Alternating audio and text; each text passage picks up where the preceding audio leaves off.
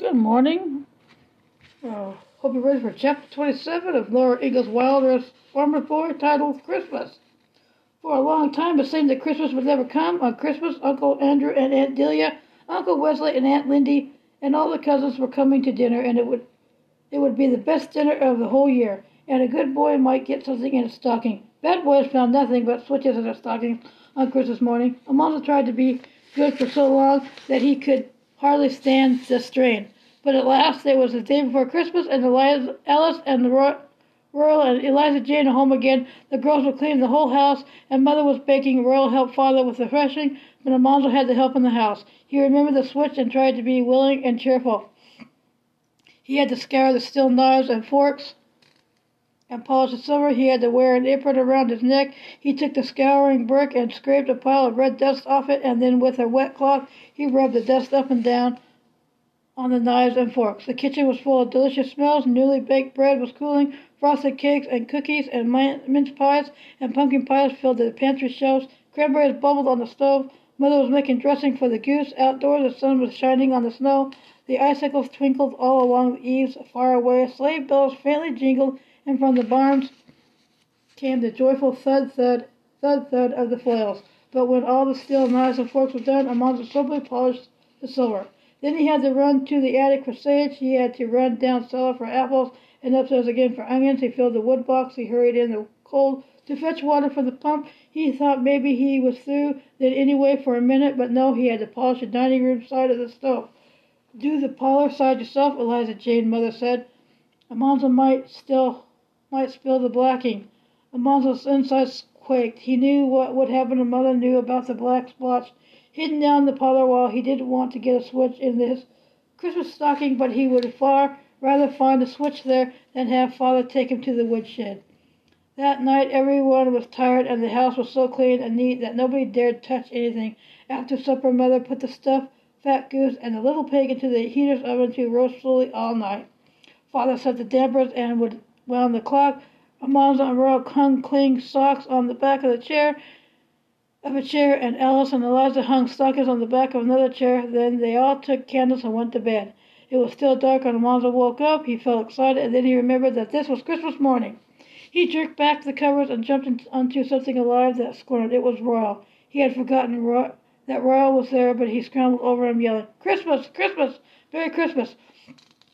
He pulled his trousers over his nightshirt. Royal jumped out of bed and lighted the candle. Alonzo grabbed the candle, and Royal shouted, "Hi, leave that be! Where's my pants?"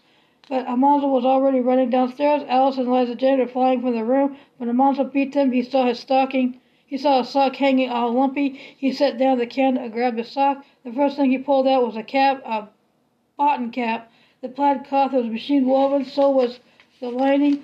Even the sewing was machine sewing, and the earmuffs were buttoned over the top. Alonzo yelled. He had not even hoped for such a cap. He looked at it inside and out, and he felt the cloth and sleek lining. He put the cap on his head. It was a little strange because he was growing so he could wear it a long time. Eliza Jane and Alice were digging into their stockings and squealing, and Royal had a silk muffler. Alonzo thrust his hand into his sock again and pulled out a nickel's worth of horehound candy. He bit off the end of one stick. The outside melted like maple sugar, but the inside was hard and could be sucked for hours. Then he pulled out a new pair of mittens. Mother had knit the wrists and backs in a fancy stitch. He pulled out an orange, and he pulled out a little package of dried figs, and he thought that was all. He thought no boy ever had a better Christmas. But in the toe of the sock was still something more. It was small and thin and hard. Alonzo could imagine what it was. He pulled it out, and it was a jackknife. It had 4 blades. Alonzo yelled and yelled. He snapped all the blades open, sharp and shining, and he yelled, "Alice, look, Royal, looky, my jackknife, looky, my cap." Father's voice came out of the dark bedroom and said, "Look at the clock." They all looked at one another. Then Royal held up the candle, and they looked at the tall clock. Its hands pointed to 3:30. Even Eliza Jane did not know what to do. They had waked up Father and Mother an hour and a half before. Time to get up. "What time is it?" Father asked. Alonzo looked at Royal, and Alonzo looked at Eliza Jane. Eliza Jane swallowed and opened her mouth, but Alice said, "Merry Christmas, Father. Merry Christmas, Mother. It's 30 minutes to 4, Father." The clock said tick-tock, tick-tock, tick. Then Father chuckled.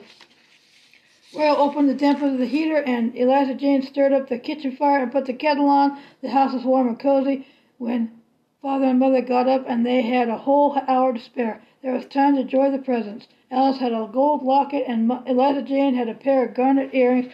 Mother had knitted new lace collars and black lace mitts for them both. Royal had the silk muffler and the fine leather wallet, but Almanzo thought he had the best presents of all. It was a wonderful Christmas. Then Mother began to hurry and to hurry everyone else. There were the chores to do, the milk to skim, the new milk to strain and put away, breakfast to eat, vegetables to be peeled, and the whole house must be put in order and everybody dressed up before the company came. The sun rushed up the sky. Mother was everywhere, talking all the time. Almanzo, wash your ears. Goodness mercy, Royal, don't stand around underfoot.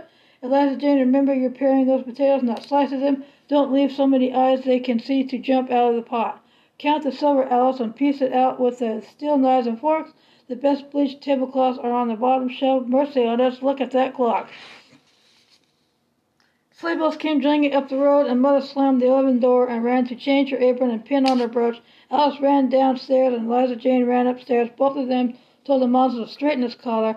Father was calling Mother to fold his cravat. Then Uncle Wesley's high sleigh stopped with a loud clash of bells. Almanzo ran out, whooping, and Father and Mother came behind him, as calm as if they had never hurried in their lives. Frank and Fred and Abner and Mary tumbled out of the sleigh, all bundled up before Aunt Lindy had handed Mother the baby. Uncle Andrew's sleigh was coming. The yard was full of boys, and the house filled with hoop-scoops. The uncles stamped snow off their boots and unwound their mufflers. Royal and Cousin James drove the sleighs into the buggy house. They unhitched the horses and marched them outdoors. Fred and Abner and John came sailing after them, and Almanzo's knees wobbled. He was afraid Royal would tell Father. Let me catch you boys fooling around those colts again, Royal said, and I'll tell Father and Uncle Wesley. You'll get the hides thrashed off you. Royal shook Almanzo so hard that he couldn't tell how hard Royal was shaking Frank. Then he knocked their heads together, and Almanzo saw stars. Let that teach you to fight on Christmas Day, for shame, Royal said.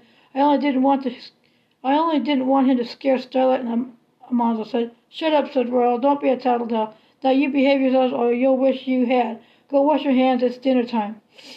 They all went into the kitchen and washed their hands. Mother and the aunts and the girl cousins were taking up the Christmas dinner.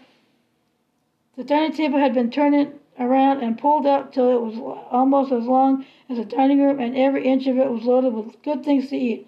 Almanzo bowed his head and shut his eyes tight while Father said the blessing. It was a long blessing because this was Christmas Day, but at last Almanzo could open his eyes. He sat and silently looked at that table. He looked at the crisp, crackling little pig lying on the blue platter with an apple in his mouth. He looked at the fat roast goose, the drumsticks sticking up, and the edges of dressing curling out. The sound of Father's knife sharpening with the whetstone made him even hungrier. He looked at the big bowl of cranberry jelly and at the fluffy mountain of mashed potatoes with melting butter trickling down it. He looked at the heap of mashed turnips and the golden baked squash and the pale fried parsnips. He swallowed hard and tried not to look any more. He couldn't help seeing the fried apples and onions and the candied carrots. He couldn't help gazing at the triangles of pie waiting by his plate, and the spicy pumpkin pie, the melting cream pie, the rich dark mince oozing from between the mince pie's flaky crust. He squeezed his hands together between his knees. He had to sit silent and wait, but he felt aching and hollow inside. All grown-ups at the head of the table must be served first. They were passing their plates and talking and heartlessly laughing. The tender pork fell away in slices on the Father's carving knife.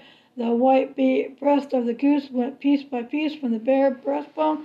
Spoons ate up the clear cranberry jelly and gouged deep into the mashed potatoes and ladled away the round gravies. Almanzo had to wait to the very last. He was youngest of all, except Abner and the babies, and Abner was company. At last Almanzo's plate was filled. The first taste made a pleasant feeling inside him, and it grew and grew while he ate and ate and ate. He ate till he could eat no more, and he felt very good inside. For a while he slowly nibbled bits from his second piece of fruit cake.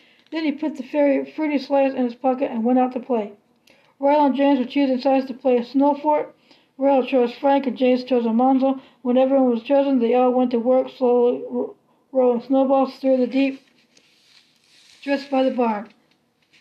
They rolled till the balls were almost as tall as Almanzo. Then they rolled them into a wall. They packed snow between them and made a good fort. Then each side made its own little snowballs. They breathed on the snow and squeezed it solid. They made dozens of hard balls. When they were ready for the fight, Royal threw a stick into the air and caught it. When it came down, James took hold of the stick above Royal's hand. Then Royal took hold of it above James' hand, and so on to the end of the stick. James' hand was last, so James' side had the fort.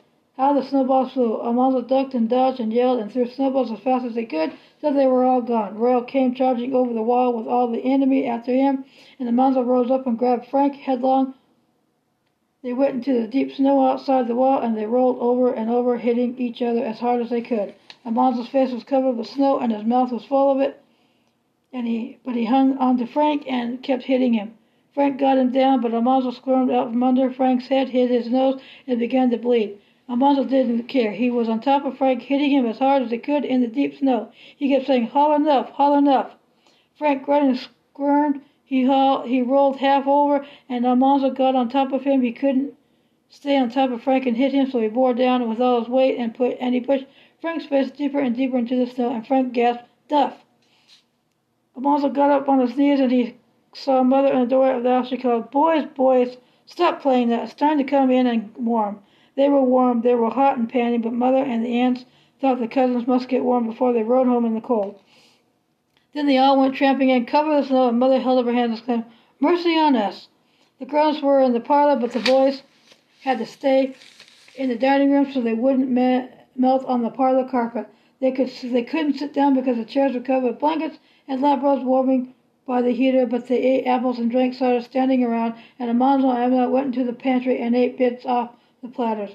Then uncles and aunts and the girl cousins put on their wraps, and they brought the sleeping babies from the bedroom rolled up in shawls. The sleighs came jingling from the barn, and Father and Mother helped tuck in the blankets and lampshades over the hoop scoops.